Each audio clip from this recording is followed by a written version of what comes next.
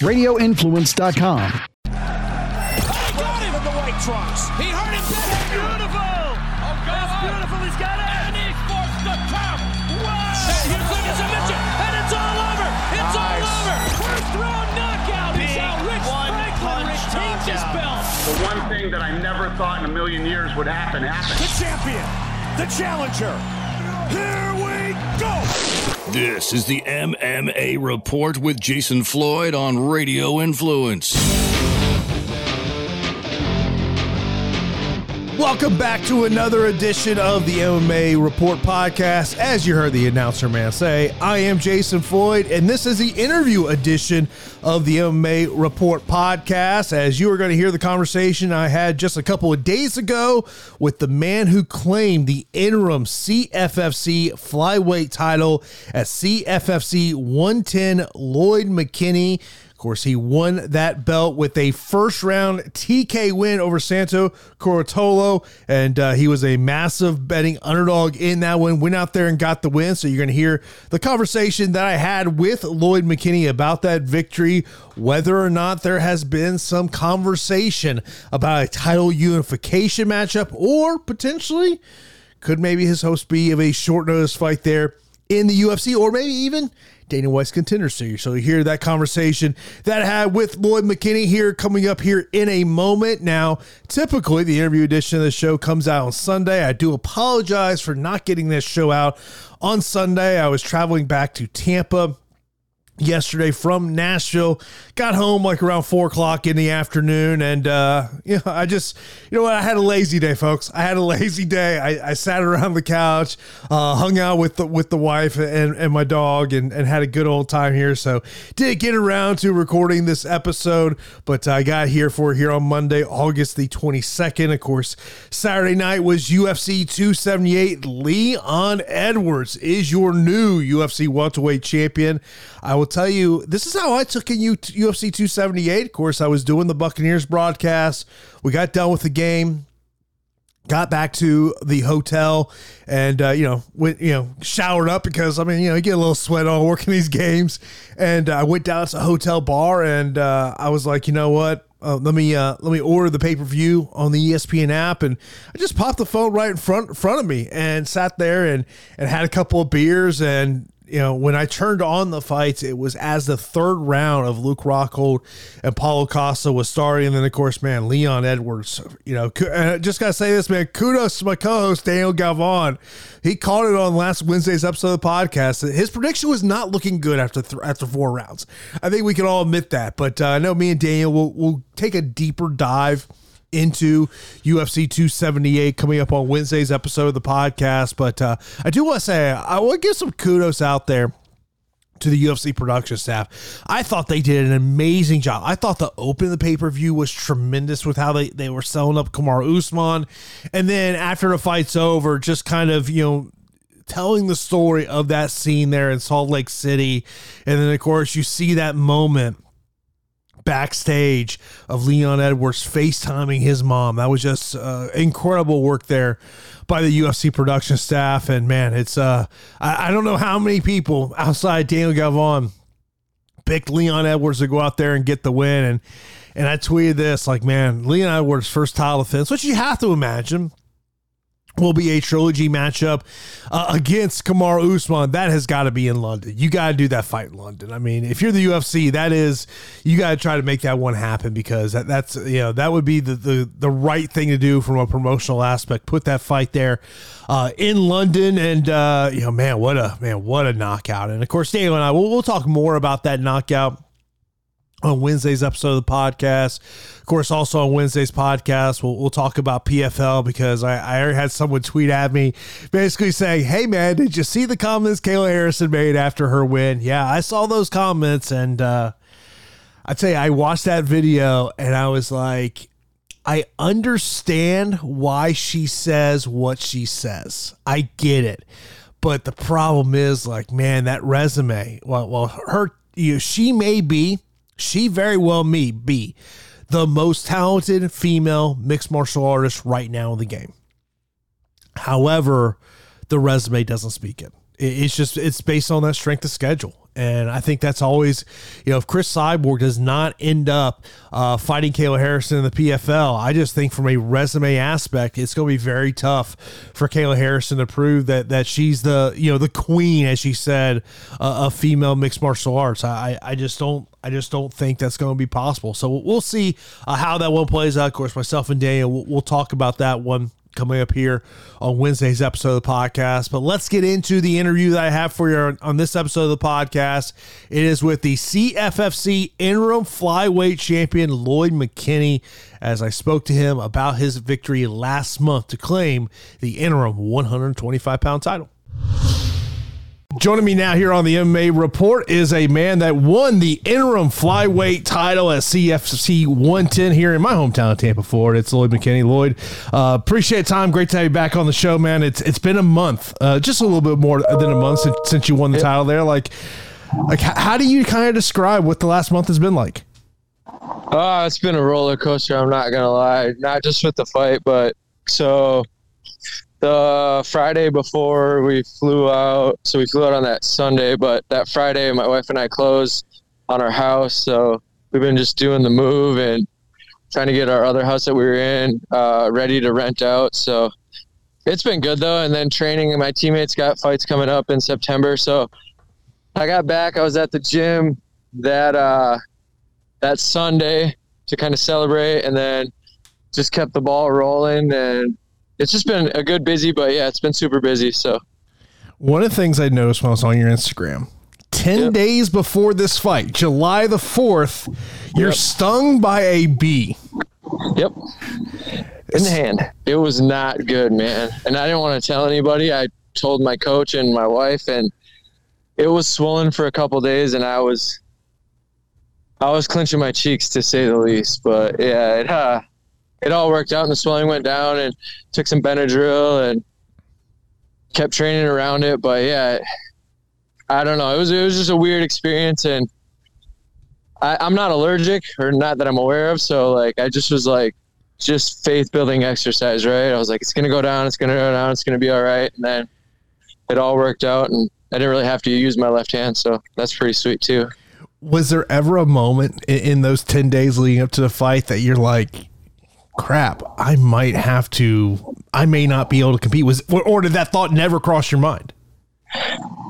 Briefly, but at the same time, I was like, I'm not the kind of guy that likes to pull out of fights, and I know the difference between being hurt and being injured, because I have had, like I tore my knee when I was in college wrestling, but so I knew that like I could, like, pretty early on, I had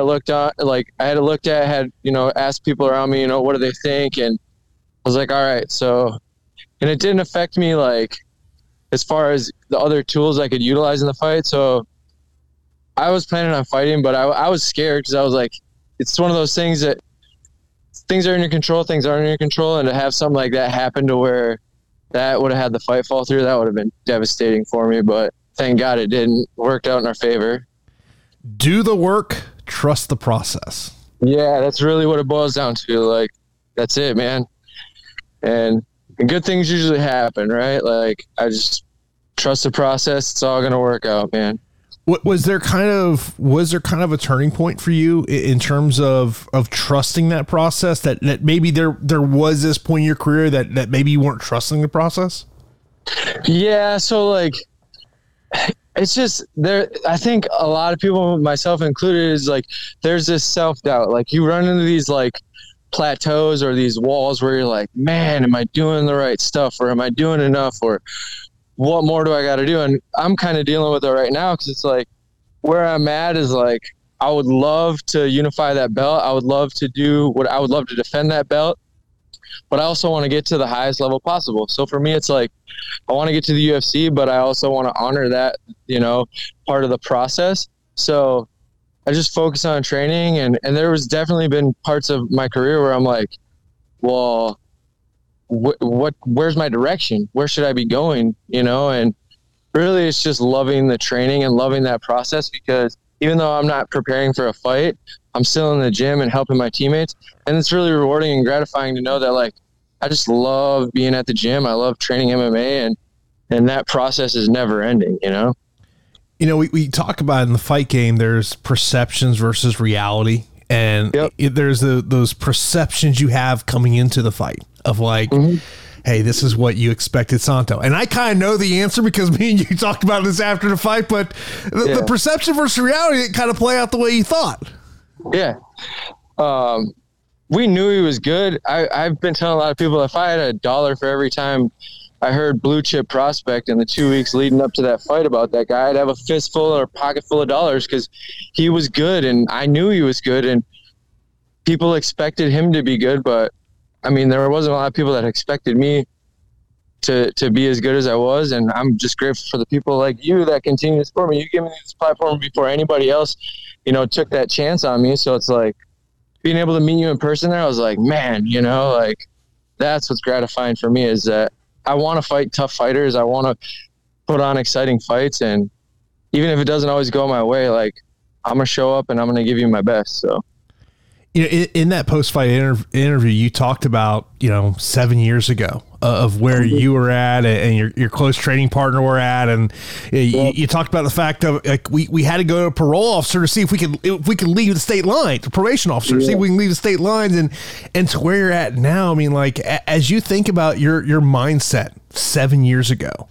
and where the mindset is now with where you're at in your career and the things that you've accomplished over the last year, like how do you describe this run for yourself?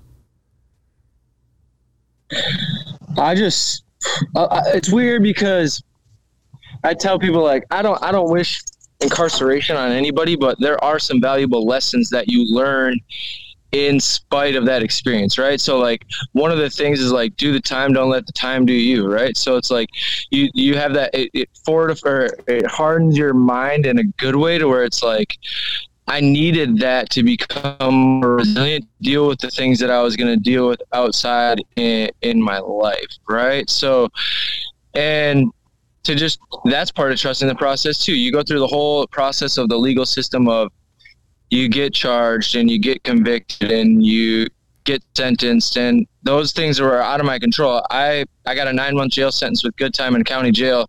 And there was no way to compromise that process because the choices that I made led me to that place.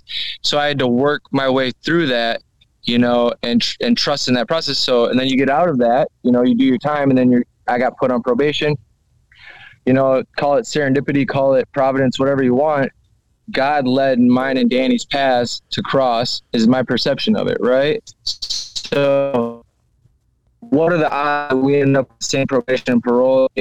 And that we were both training at the same gym, and we just worked through that together. And through that process, Danny and I built a really close bond because we could lean on each other in times of, where we were uncertain about what was going to happen or things that were out of our control. But we both had this passion for MMA, and we're just like, it was an outlet and it was a channel for us to make good and not go back. And recidivism, anybody that understands, the justice system, recidivism is a real thing. It's like 80% of people that release from jail go back in within years. So for him to do the time that he did, and he did a state penitentiary in Wisconsin, so jail, but it's just, I didn't want to go back and he didn't want to go back. And it's like, people can change, people can grow, people can develop. And I just want to, at the very least, just give hope to people that are in a similar situation that we were in, to be like, look, man, people like you give us opportunities to show who we really are. People like Jason and Jeremy and Jacob and Ed for me at Iridium, they give an opportunity to show what I can do as a mixed martial artist. And then the people that own the gym, people that employ me, because like that's a whole nother conversation that we could have of like how hard it is to find good employment when you get in that situation, and how hard it is to like really right your wrongs, because the system isn't really set up for people to succeed, So I think I have a different perception because I do have a lot of blessings to be thankful for. But that experience definitely, I wouldn't be who I am without it. And where I might've been resentful before, I'm really grateful for the experience now. So. Like, let's say there's someone watching this or listening to this and they just got out of jail and maybe they're struggling finding a job. They're going on interviews and they just can't get hired because of their past. What would your advice to them be? It's not easy to do, but I think once you start to open up and be willing to be like transparent, and I'm still working on it, like, because there's things about myself. I told you, like, it's important to tell the story, but it's also something that you grapple with as far as like I was very ashamed of myself and my actions for a long time. But once I was willing to open up and be authentic and transparent about the situation, I took responsibility for my actions. I went through that process of the rehabilitation, right? But just let them know right away, like, this is what I got going on. I understand it doesn't look good on paper, but if you give me an opportunity or a chance, that's all I can do is show you through my actions more than anything that I'm worth taking a chance on. And talking about, your MMA career, like you mentioned about, you're in a great position right now. You mentioned about, obviously you're the interim champion, potentially having that title unification matchup, or maybe there's a UFC call that comes into your equation. From the CFFC aspect, has there been some discussion on a timeline of when there could be a title unification bout? I haven't heard anything yet, but that's what I love about being with Iridium is like Jason and Jeremy and Lance and everybody, the people that find the fights for us. I just do my job as far as training. They check in on me, like I told them. I asked Jason last week, I said, because where I'm at, I'm down to unify it, but I'm 35 and I feel like I'm really got the wind in my sails right now. So I'd love the opportunity to fight in the UFC. But regardless, I'm going to do the work, and I would love to legitimize, because there were some, people said whatever about some of the commentating. I don't care. That's their job, is to hype the fight up, and whether I'm an interim champ or not, we're all an interim champ in some facet, because nobody, unless you retire with the belt or whatever, like, somebody's going to come and be the champ after you, I'm just grateful for the opportunity to be in that position to represent the organization as a champion of some sort, right?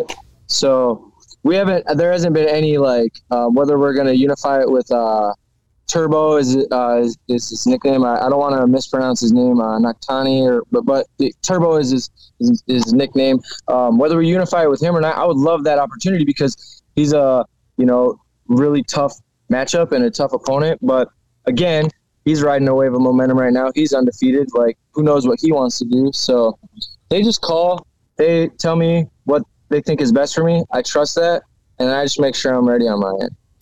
But I gotta ask, where does the belt live right now? Full disclosure, it's in the case with the other belt I won last spring for Three River Throwdown. I took some pictures with some people. I want to make a post and thank all the people that sponsor me and support me. But with the move, my windshield wiper motor went out, or like the wiper. So my wipers were working on my car. So I literally have a load of stuff in the back seat in my garage, or in my in-laws' garage, because my father-in-law was fixing it. So it's like buried under some stuff in the case. But I know where it's at, and like, I'm grateful for it, but I just want to find the right place to put it. And, I just stay focused on the next thing. I don't want to get too caught up in like, that's a great accomplishment, but I got my target set, and I want to stay honed in on that. So it's all good. And we look forward to seeing when that next fight could take place, man. Lloyd, as always, man, I appreciate you coming on the show. Of course, let everyone know they can find you on social media. And of course, those sponsors have been helping you out, man. Yeah, so I just want to thank all my sponsors. Most of that stuff is on my social media. I'll make a post updating that. So it's Albie McKinney on Instagram, Lloyd Albie McKinney on Facebook. Still don't have a Twitter.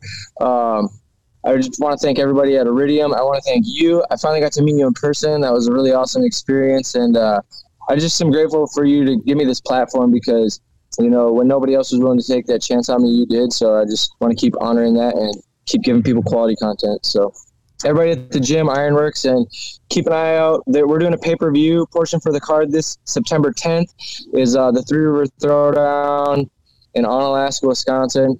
Bunch of up-and-comers and some pros on there to keep an eye out for. So anybody I forgot, I'm sorry. So. And that was my conversation with Lloyd McKinney. I appreciate Lloyd taking some time out of his day to talk to me about his win there to claim the interim flyweight title there at CFFC 110. And it's going to be really interesting to see kind of what scenario is going to play out for Lloyd. Is it scenario A, which would be a unification title matchup in CFFC? Is it option B, he finds himself into a matchup on the Contender Series? Or is it option C, he's going to find himself in a short notice UFC fight? So a lot of options potentially sitting there for Lloyd McKinney. And I think if you've listened to the interviews that I have with fighters, which I like to call conversations, the one thing that I loved about that conversation was asking Lloyd what would his advice to be if there's someone who's, just gotten out of jail, just gotten out of prison, and they're struggling at getting a job. What would his advice to be? Because, obviously you hear him talk about, what he's gone through in his life, and he talked a little bit about that in his post-fight interview there following CFFC 110, and I appreciate Lloyd coming on this edition of the podcast. Of course, coming up on Wednesday's episode, myself and Daniel Gavon will take a look back at UFC 278, take a look at PFL from last weekend. Of course, we all know the finals are now set for PFL. This is a week where we do not have a UFC fight card. Of course, the next UFC fight card will be on September 3rd, an afternoon card here in the United States. That would be the card coming from Paris, France, Cyril Gane, Tuivasa, if I can say that correctly, in the main event of that fight card. So, but we do, if you're looking to check out other MMA this week, plenty of other options out there. You've got LFA on UFC Fight Pass.